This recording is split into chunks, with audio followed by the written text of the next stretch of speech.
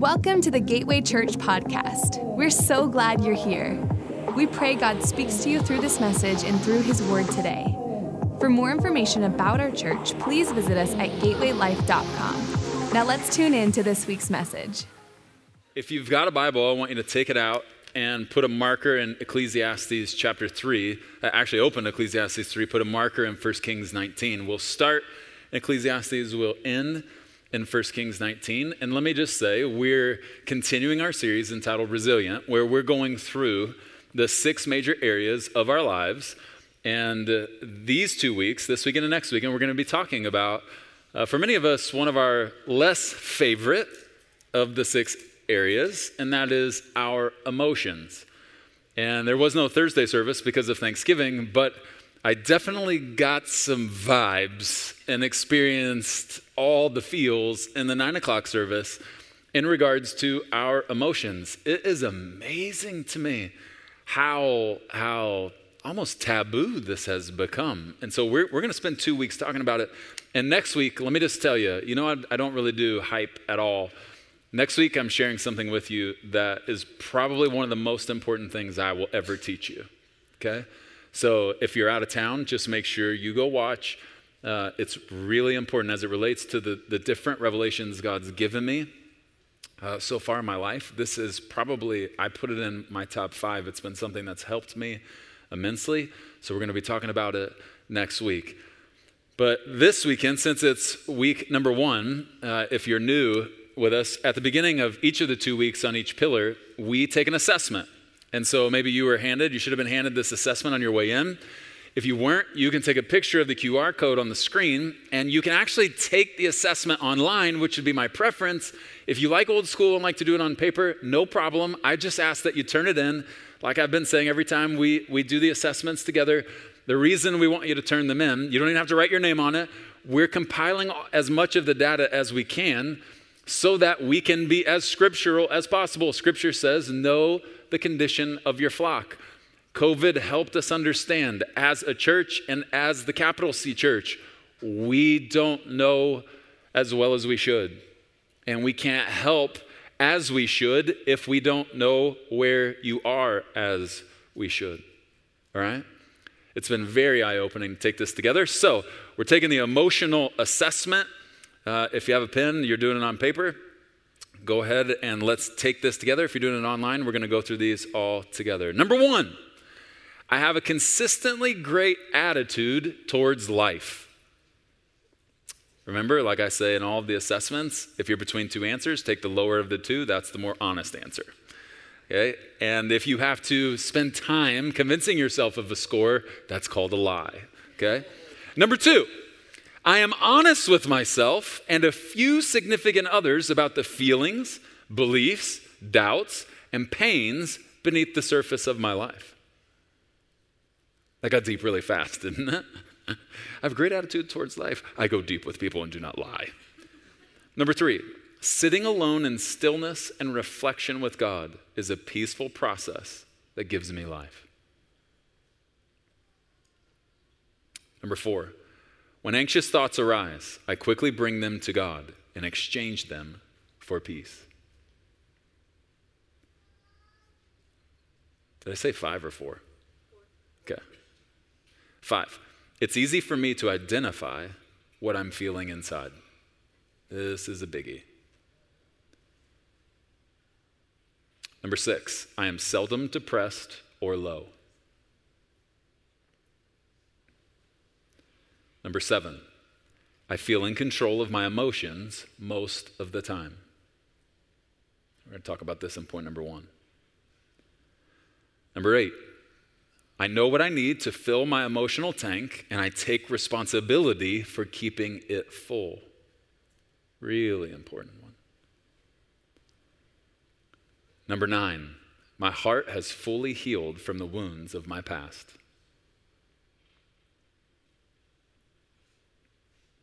Number 10, it is easy for me to be honest about my weakness and brokenness. A little bit harder of an assessment than some of the others. Go ahead and tabulate your score. and you can see how the scoring system works. If you would, if you're doing this old school, just write out your score in the box. If you did it online, your score was calculated for you, and you can take a picture, you can screenshot that, and we get all the data if you did it online. And then next week, at the beginning of the message, we'll talk about where we are as a church emotionally. Okay? The title of this weekend's message stays in step with my week one of each of the pillars I've covered, and that's this: the theology of emotions.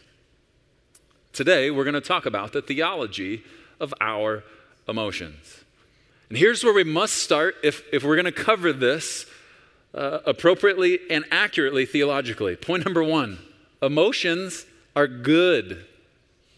Emotions are not inherently bad. Ecclesiastes chapter 3, verse 1, for every single thing, there is a season, a time and a place for it, a time for activity, every activity under heaven. Verse 4, there's a time to cry and a time to laugh, a time to grieve and a time to dance.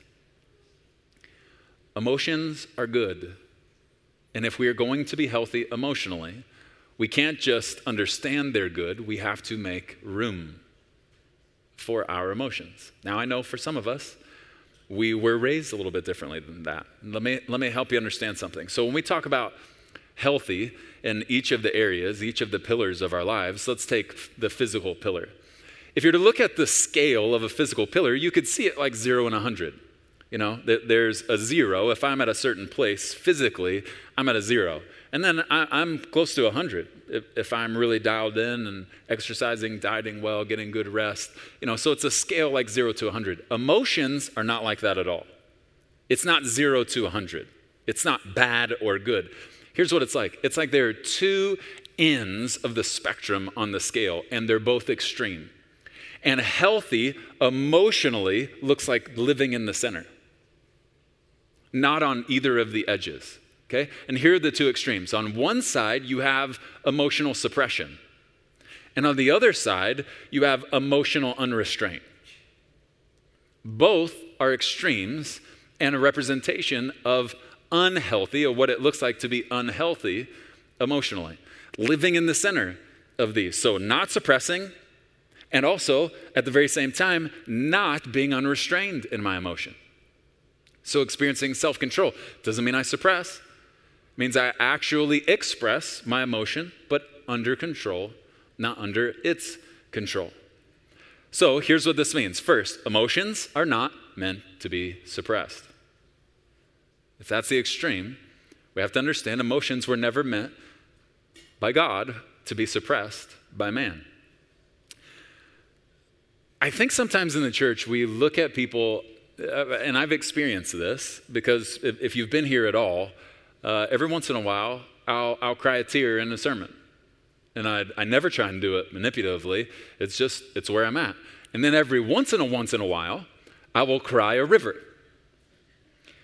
And I being completely transparent, I do every once in a while from certain types of people feel a little bit of judgment. Now I'm okay with it, okay? But I can sense it, the judgment. Like, oh, that's so weak. Like, you know, some people appreciate it, and then some people are like, you are so weak, bro. Okay?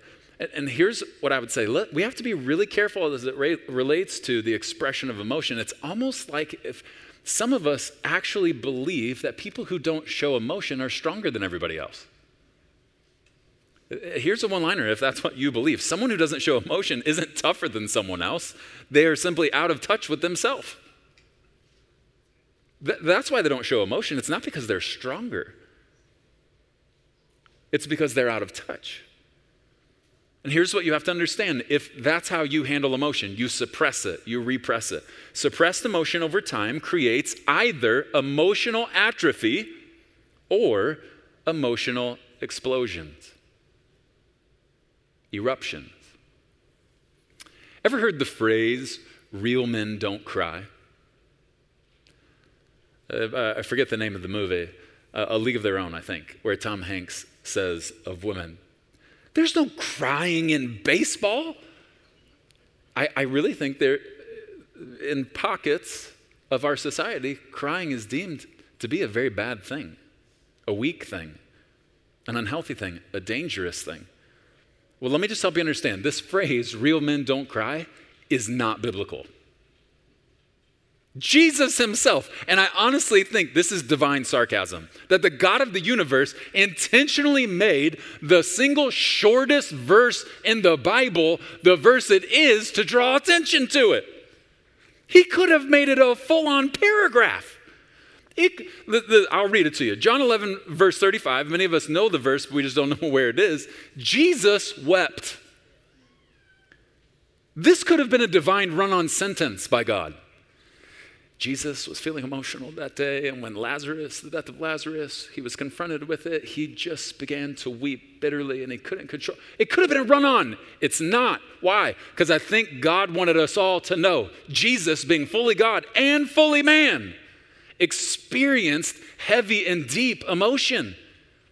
This is not the only time he cried. Luke 19, Jesus is coming back down into Jerusalem, and he's got a higher level view of them, and he begins just to weep over Jerusalem. How can emotions be bad if Jesus experienced them? Now, there's an entire debate, and I don't want to spend too much time in this message. There's an entire argument, I'd even say, theologically out there about whether or not God can show emotion. It's called the impassibility of God.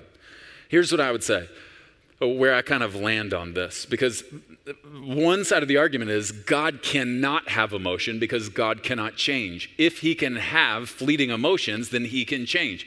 Here's what I would say. This is where I land. God doesn't have passions like man. Here's a passion. Passions reveal how man or woman feels. God doesn't have passions like mankind. God doesn't feel those things the way we feel them. I know the Bible uses anthropomorphism, which literally at times describes God as though he were human. The reason that is the case is so we can better understand God as human. But remember, his ways are higher than our ways. So when he experiences anger, for instance, it's not like when I feel anger. Okay? So he has not passions. He has affections. And here's how you describe God's affections. God's affections describe who, or reveal who he is, not what he feels. So when God experiences anger, he doesn't feel it the way that I do. He actually, many times in Scripture, it's attached to who he is, judgment. He's the divine judge. And you see his anger is actually completely connected to judgment, not a fleeting emotion. But here's what I would say. If we think that God does not like or appreciate emotion, here's what we will do. We will hide our emotions from God. And hopefully what you'll see in this message is that is not what God wants from you. That's one of my highest goals for you in this message, especially if you have difficulty being honest about what you're feeling when you're spending time with the Lord. Let me talk for a minute about tears, though. Okay, Jesus cried. Jesus was very in touch emotionally.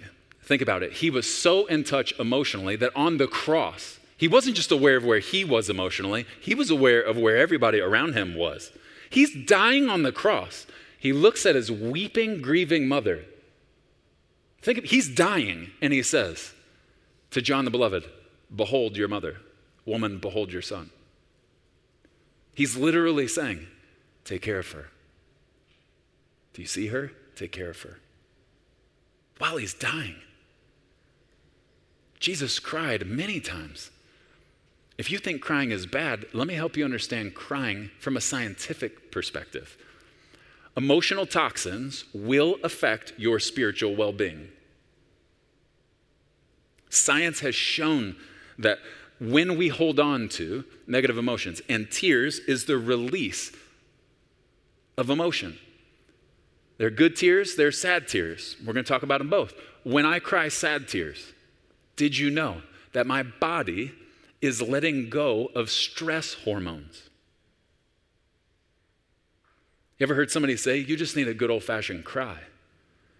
they don't actually know what they're saying is very scientific. You need to release some stress hormones in a healthy way. Stop holding on to that stress. On the other side of that, ever heard the phrase happy tears? These aren't sad tears, these are happy tears. Did you know that when we cry happy tears, when you cry happy tears, your body is producing endorphins? We talked about this during the physical pillar. Many call that the endorphins the feel-good hormone. So here's what I'd ask. When was the last time you cried? How long has it been? For Holly, the answer to the question would be the last time she saw a Hallmark movie. She's not a crier, but I catch her being a little teary. I saw it last night. I wanted to watch the Bond movie, and we ended up watching a Hallmark movie. And they're skating in a fake skating rink, and he's skating backwards, and he falls. And 60 seconds ago, she was the best skater I've ever seen, and now all of a sudden, she's clumsy, and she falls right on top of him. And I look over, and this is what I see.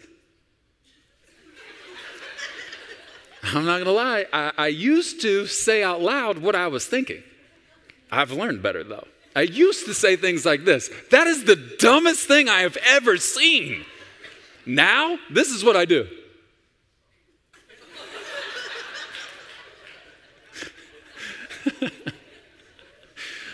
Oh, but happy tears. They're not sad tears. Okay? Here's what we have to remember. Negative emotions don't go away. They simply get stored in our bodies. And at times, crying is one of the ways our bodies releases some of that buildup. Research has linked suppressed or repressed emotions to physical conditions like a weakened immune system, muscle tension and pain, nausea and digestive problems, fatigue and sleep problems. There are things God did not create us to carry as it relates to our emotions that we need to make sure we're not carrying. So we need to find a godly way to release those things. And that brings us to the second half of this. Emotions are not meant to be unrestrained. We don't want to go too far and go, well, if we're not to suppress our emotions, then let's just all let it flip. Let's just let it fly. If I'm feeling it, you're going to see it. Okay, that's the other side of the extreme, right? So let's talk about this. Intense emotions call for a timely and healthy outlet so they can be released appropriately. This is really important in a relationship. If you want me to take your emotions seriously, first and foremost, don't use them as weapons against me. Okay? But even beyond that, make sure if you want me to see what you're feeling as important, you need to make sure the way you express your emotion is appropriate, right? Proverbs chapter 14, verse 30 says it like this. A sound mind, now watch this juxtaposition scripturally. A sound mind makes for a robust or healthy body. But runaway emotions, the other side of the extreme, runaway emotions corrode the bones. I'm pretty sure none of us wake up in the morning and go, you know what I'd like to have? The opposite of a sound mind. Give it to me, Jesus. Okay? We want to be of sound mind, right? Proverbs says, Preston, the opposite of a sound mind is what runaway emotions do to your body. God's people were never created to be led by their emotions. They were created to be led by God. I can't have it both ways. What is a sound mind? A mind which is sound is a mind which can healthily process the emotions its heart feels. It's not about what I'm feeling. That's not what emotional health is. It's that I can process what I'm feeling. The feelings are going to come and go. And we all on a daily basis experience so many different feelings. The evidence of whether or not I'm emotionally healthy isn't what am I feeling?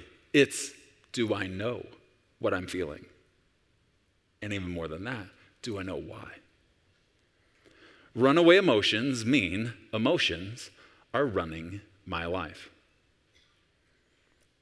Another way to say it, when my emotions are out of control, it means I am under their control. Not a healthy way to live my everyday life. Proverbs 29, verse 11 says it like this: a fool gives vent to his spirit, but a wise man quietly holds it back. Ever been around somebody who said, well, I just say it like it is. When I feel something, I just say it. Okay, I don't mean this the wrong way. I didn't write this. The Bible calls that foolish. And every once in a while, I like to go old school KJV. Those of us who grew up in church, you ever like to every once in a while just go back old school King James Version? You know what I'm talking about?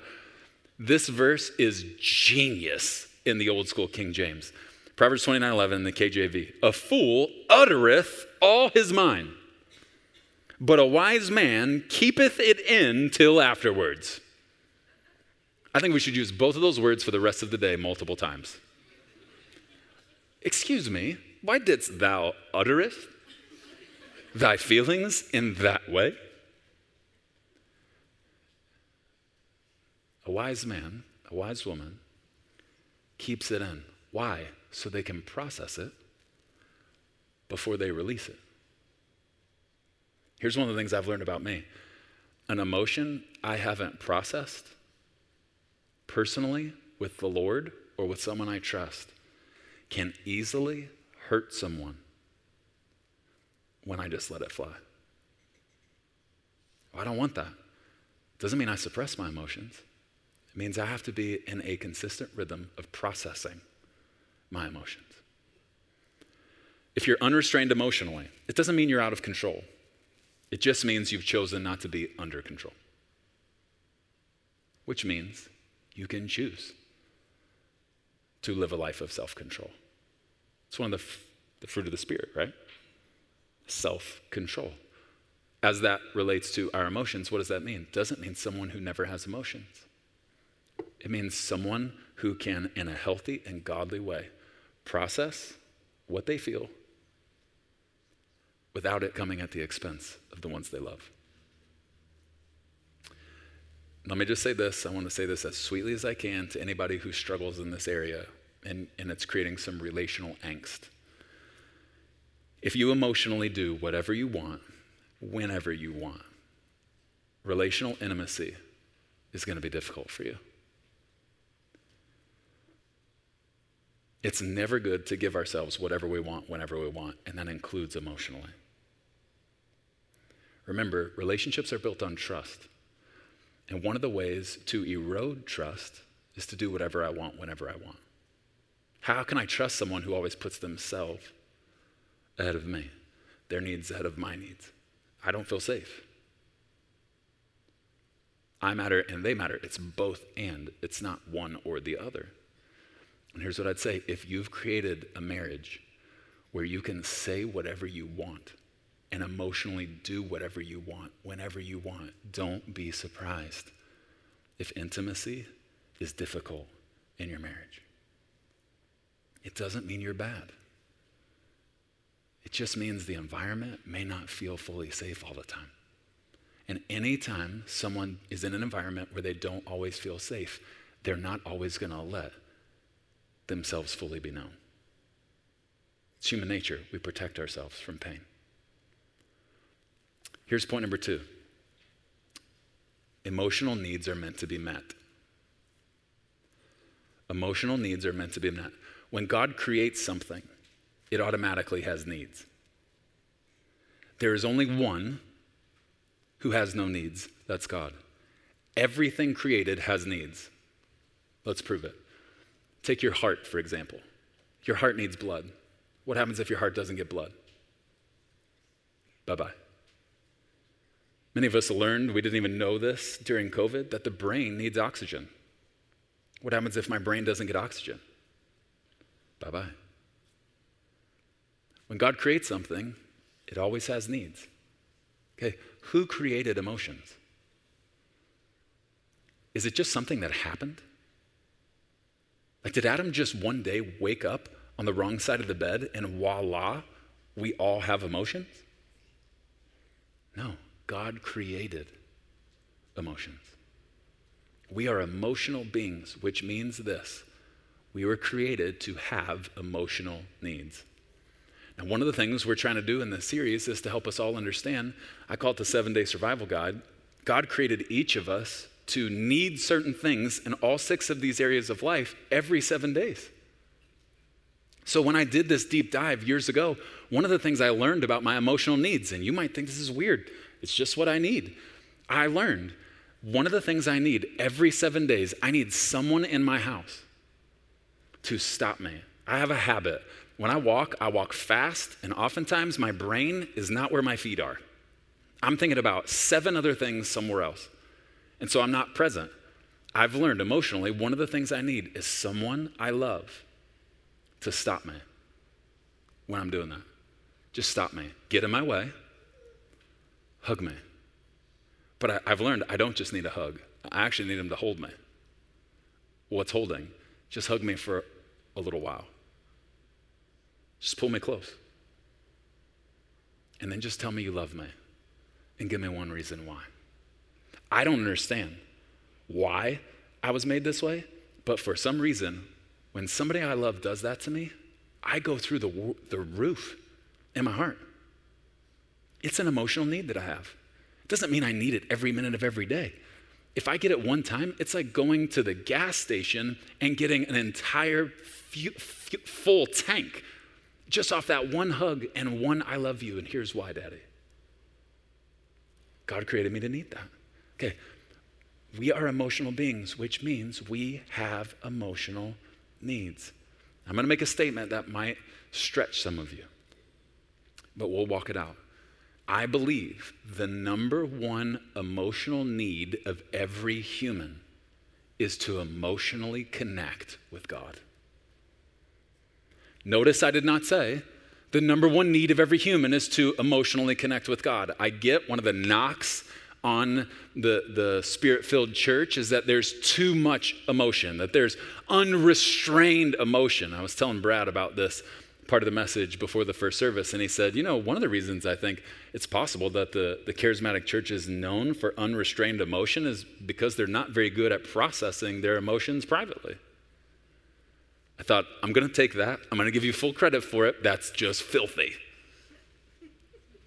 But even though, if it's true that the charismatic church has been known for some time for being unrestrained emotionally, don't take that and run away from this truth. I believe God created every human to have the desire to emotionally connect with him. Well, Preston, where do you get that? Let's go back to the garden. Think about the different hats God wore in the garden.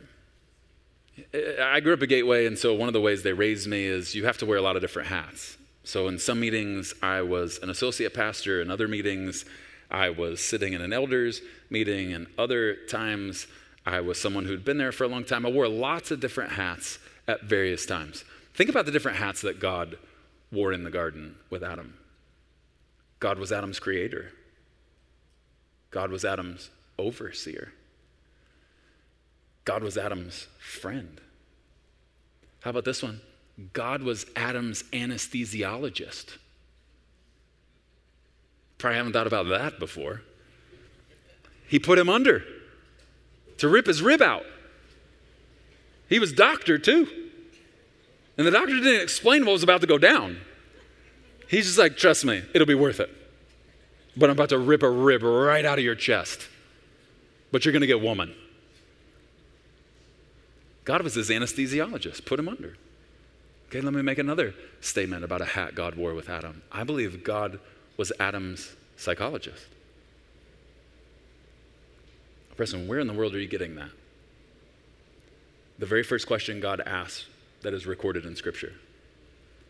The first question in the Bible is asked by the serpent. Did God really say? He reveals his playbook with us. He's going to constantly try and get us to question what God says. Jesus said, my sheep hear and know my voice. But the first question God asks, he says to Adam in Genesis 3 verse 9, where are you? Where are you? And I don't think this was a locational question. If you've been here before and heard me teach this, You can't convince me this was a locational question. Here's why. God knows everything and is everywhere. It's literally impossible for God to be in the garden, be walking around and go, shoot, this is the first time this has ever happened. Adam, I have no idea where you are right now, bro. Where are you? It's impossible. God is everywhere and knows everything. You cannot convince me. God was asking a locational question. With all my heart, I believe it was an emotional question, and I actually believe this wasn't the first time that Adam had probably heard God ask this question. Adam, where are you? Watch how he answers, because I think Adam knew this was not a locational question. If it was a locational question, Adam would have said, over here. But he doesn't. Look what he says in verse 10. I heard your voice in the garden, and I was afraid. He answers emotionally. I was afraid because I was naked. Here's why I was afraid. And then he gets to, that's why I hid. There is so much in this 2-verse passage. When was the last time you answered this question emotionally? Where are you? Where are you right now? You know, one of the things we learned during COVID is that the capital C church is filled with spiritually found but emotionally lost people.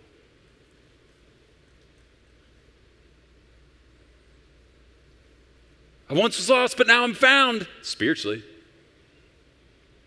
What's the definition of an emotionally lost person? Someone who doesn't know where they are.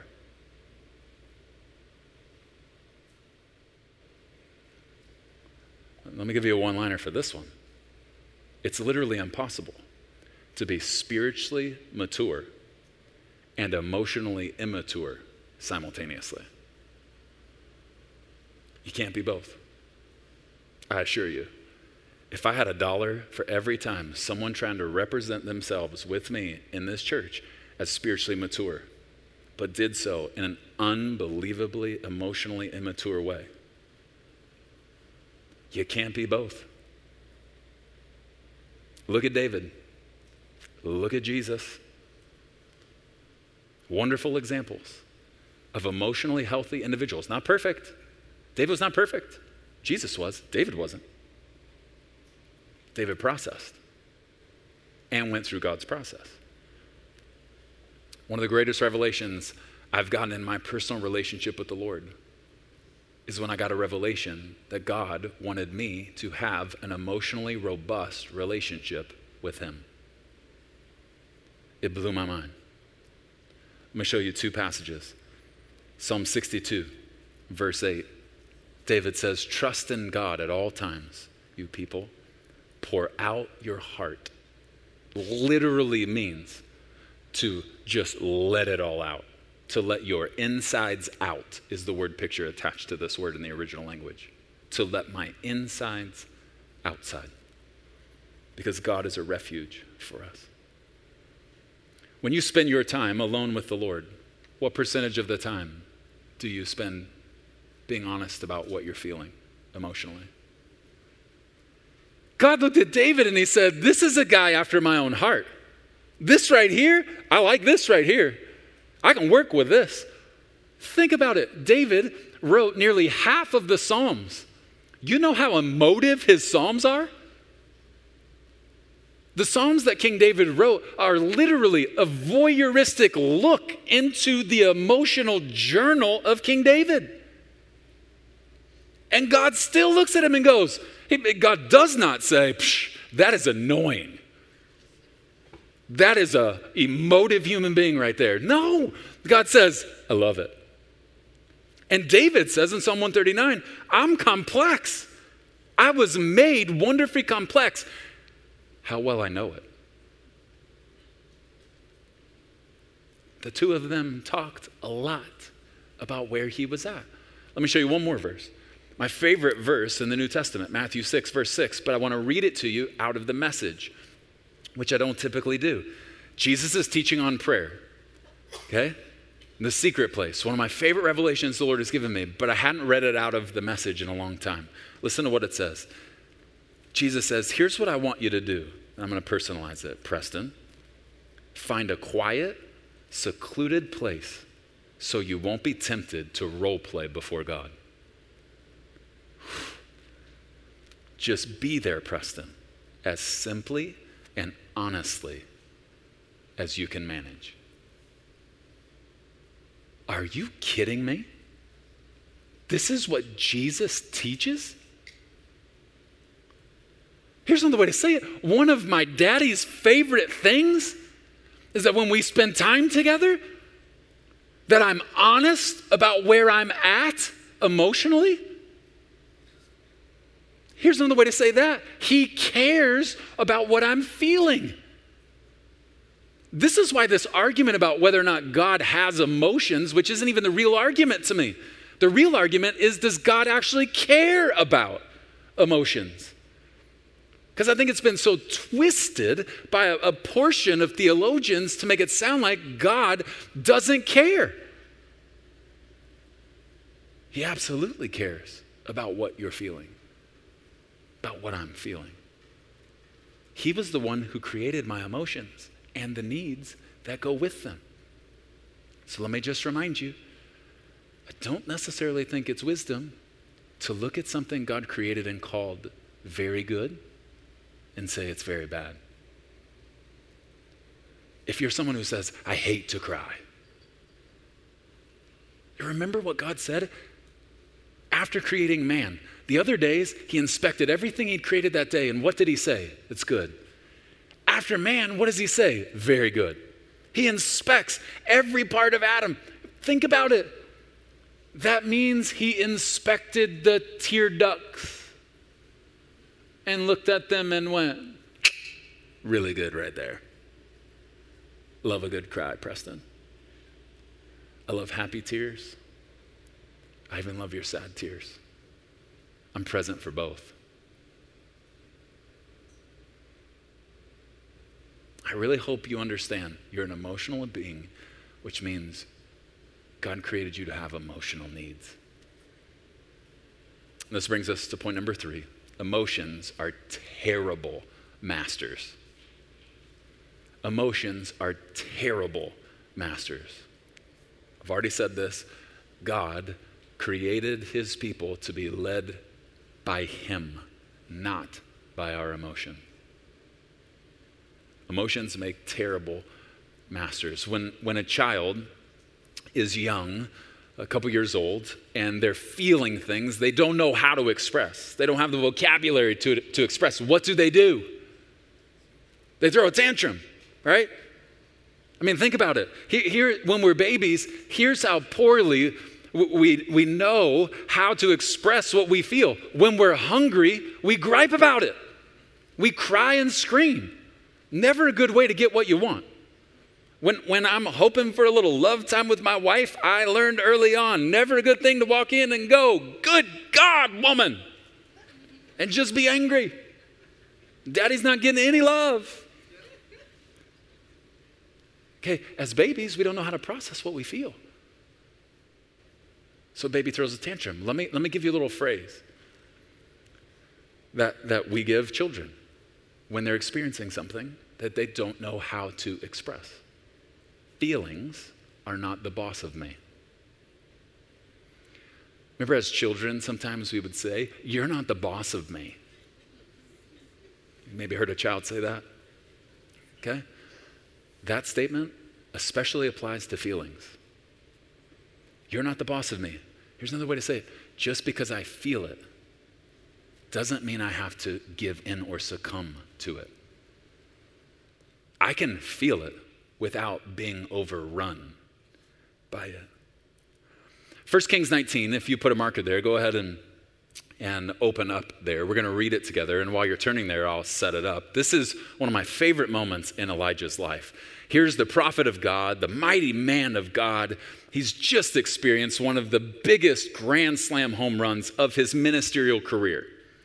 It was the showdown on Mount Carmel. He gets into a back and forth with the prophets of Asherah and Baal, 850 prophets against him. okay? And they get into this spiritual tete-a-tete, and they say, hey, we'll know the one true God based on whoever's God sends fire down from heaven. So Elijah lets them go first. And so they build their altars, they have the wood, and their gods aren't doing anything. And Elijah apparently was feeling his oats. So he starts kind of taunting the other team. He goes, maybe your gods are in the bathroom right now and they can't take a call. Okay, he had to be feeling pretty good, pretty strong. Okay, that's the point. Then it's his turn. And he goes, this is how strong he was feeling and how confident in his God, but how strong he was feeling. He goes, hey, somebody go get me some water. Dump it on the wood. Because when fire comes down from heaven and destroys this wood, I just want to rub it in all of your faces. My God is the one true God. Okay, he was feeling really strong. Fire comes down from heaven, gone. Then he kills the 850 prophets. Again, got to be feeling pretty strong. Taking out 850 people. And then Queen Jezebel gets word, threatens his life, and says, if I don't do to you what you did to them, somebody kill me, because I deserve to die. I'm going to kill you by the end of the day. And one of my favorite parts about this story is we're taught a lesson in Scripture that even some of the most spiritually strong believers in the one true God get overwhelmed emotionally from time to time. Elijah goes on the run, and we pick up in 1 Kings 19, verse 4. But he himself, Elijah, went a day's journey into the wilderness and came and sat under a broom tree. And he prayed that he might die. This is the same man of God who had just prayed down fire from heaven.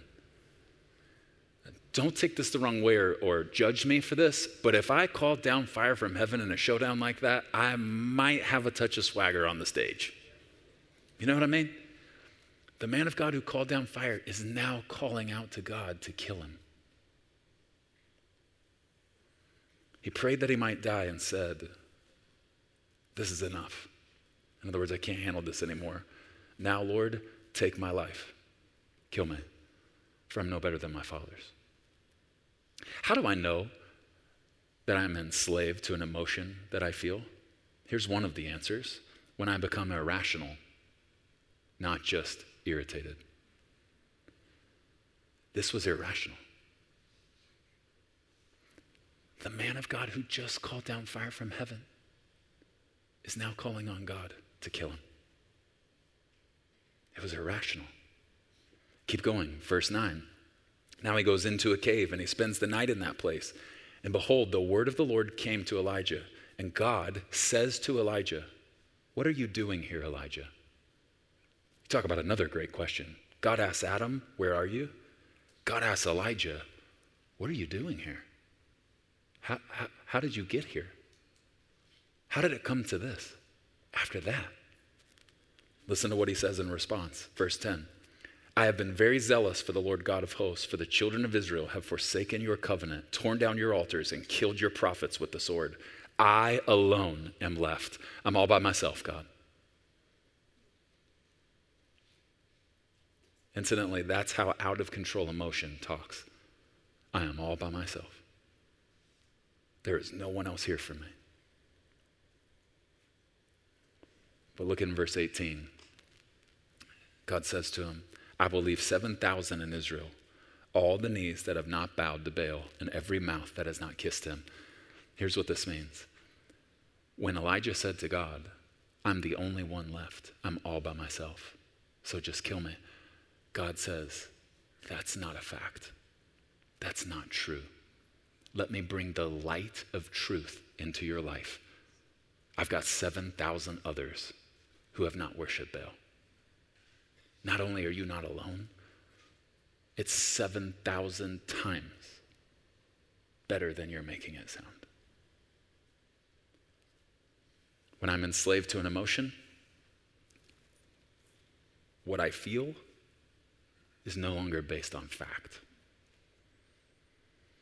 Feelings aren't facts. It's just what I feel. But if I don't take the time to dig around as to why I'm feeling it, here's what I believe is true about the human condition. If I don't dig around and figure out why I feel it, I will end up turning my feelings into facts. And this is how Elijah nearly committed suicide. It wasn't even true. I've told the story years ago when I was battling fear. I wasn't just battling, I believe, a spirit of fear. I was battling being overwhelmed by the emotion of fear. It would come in waves. It was very scary at times. And I'd never experienced anything like it. And for the better part of 2 years, the way I decided I would get through it was to tell no one about it. We're going to talk about that next week, how foolish that is. But as I was praying about this message particularly, I felt the Lord give me a burden about a very specific type of person. And he took me back to when I felt overrun and overwhelmed by fear, and I didn't know how to break through. So I want every head to be bowed and every pair of eyes closed. And we're just going to take a minute before we wrap up to do a little bit of spiritual and emotional heavy lifting. If you're here or watching this online and you'd say, I feel like I'm being completely overrun and overwhelmed by one particular emotion, and I don't want to live like this anymore. With every head bowed, every pair of eyes closed. If that's you, would you just stand?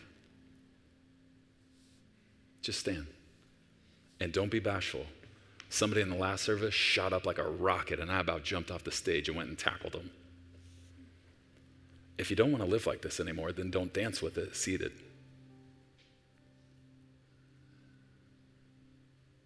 Step on its neck by standing.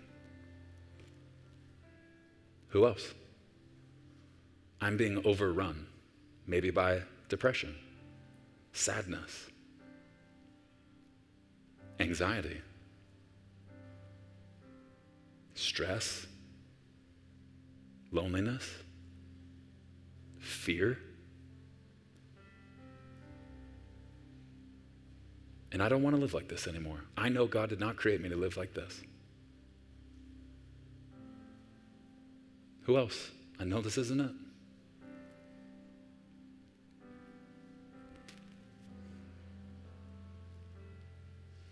Standing doesn't make you weak. Staying seated when you know you need to stand does. I love it. Savages.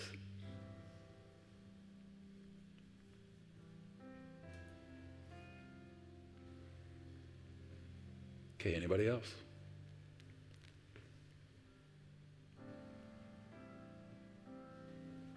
All right. Everybody that's standing, I want you just to keep your head bowed and your eyes closed. And those of you who are seated, I want you to very respectfully just open your eyes.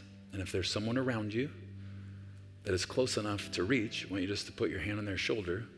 If you can't reach somebody, I want you to extend your hands toward them. And we are going to spend a couple of minutes praying over our family. And I want you to remember back to a time when you were overrun and overwhelmed by a particular emotion that was kicking your tail. And the enemy was using it to run rampant in your life.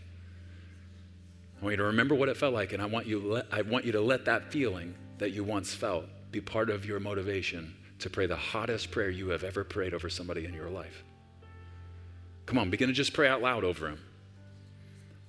What the enemy is doing with this one emotion to them is not kind and nice or sweet. So you don't need to pray all quiet, silent prayers. You can just begin to pray out loud over them. You don't need to know what the emotion is. You don't need to know what the enemy is doing with it. I've got some people who've never admitted before they were struggling with this, and they just stood up in the presence of the Lord. This is going to be a defining moment.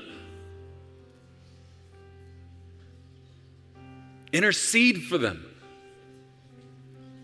Let them know they're not alone. Let the 7,000 be accounted for sitting with Elijah under the broom tree. Spirit of the living God, thank you for every person standing in this room and for every person standing wherever they're watching online. God, thank you for giving them emotions, creating them with emotional needs. But Lord, they're standing courageously to say, there's a particular emotion the enemy is trying to use to take over my life, and I don't want to live like that. God, I pray right now in this moment, you would be who you are, the God who breaks through. You would break through on their behalf right now. Lord, I pray where there's been anxiety, I pray you would tear it down in Jesus' name. I pray that the peace of God would just become just running rampant in every part of their lives. God, where fear has been running rampant and the enemy's been pounding them with it, I pray for strength and courage that could only come from the God of the universe who has all power. Lord, I pray for those who are battling anger or rage. I pray you put your arm around them right now in this moment. And whatever is deep down causing that to come out the way that it is, God, I pray you would take your hand and you would put it on that hurting part of their heart. Spirit of God, would you heal it? Would you supernaturally heal it? God, I pray whatever emotions are represented by those standing, I pray you would come in the opposite spirit compared to the way the enemy has. That you would heal and not wound. That you would embrace and not attack. That you would cover and not expose. God, thank you for being so perfectly trustworthy with every part of our lives, but especially the really sensitive parts. God, I pray for breakthrough today. Today. And whatever is needed to go forward and build on this moment. God, I pray this isn't just a quote unquote emotional moment. I pray this would be a supernatural moment that affects their children's children. I pray things would be broken off today that their children's children never even have to experience. In Jesus' mighty name, amen. Thanks for joining us today. For more information about Gateway Church, please visit us at gatewaylife.com. Have a great week.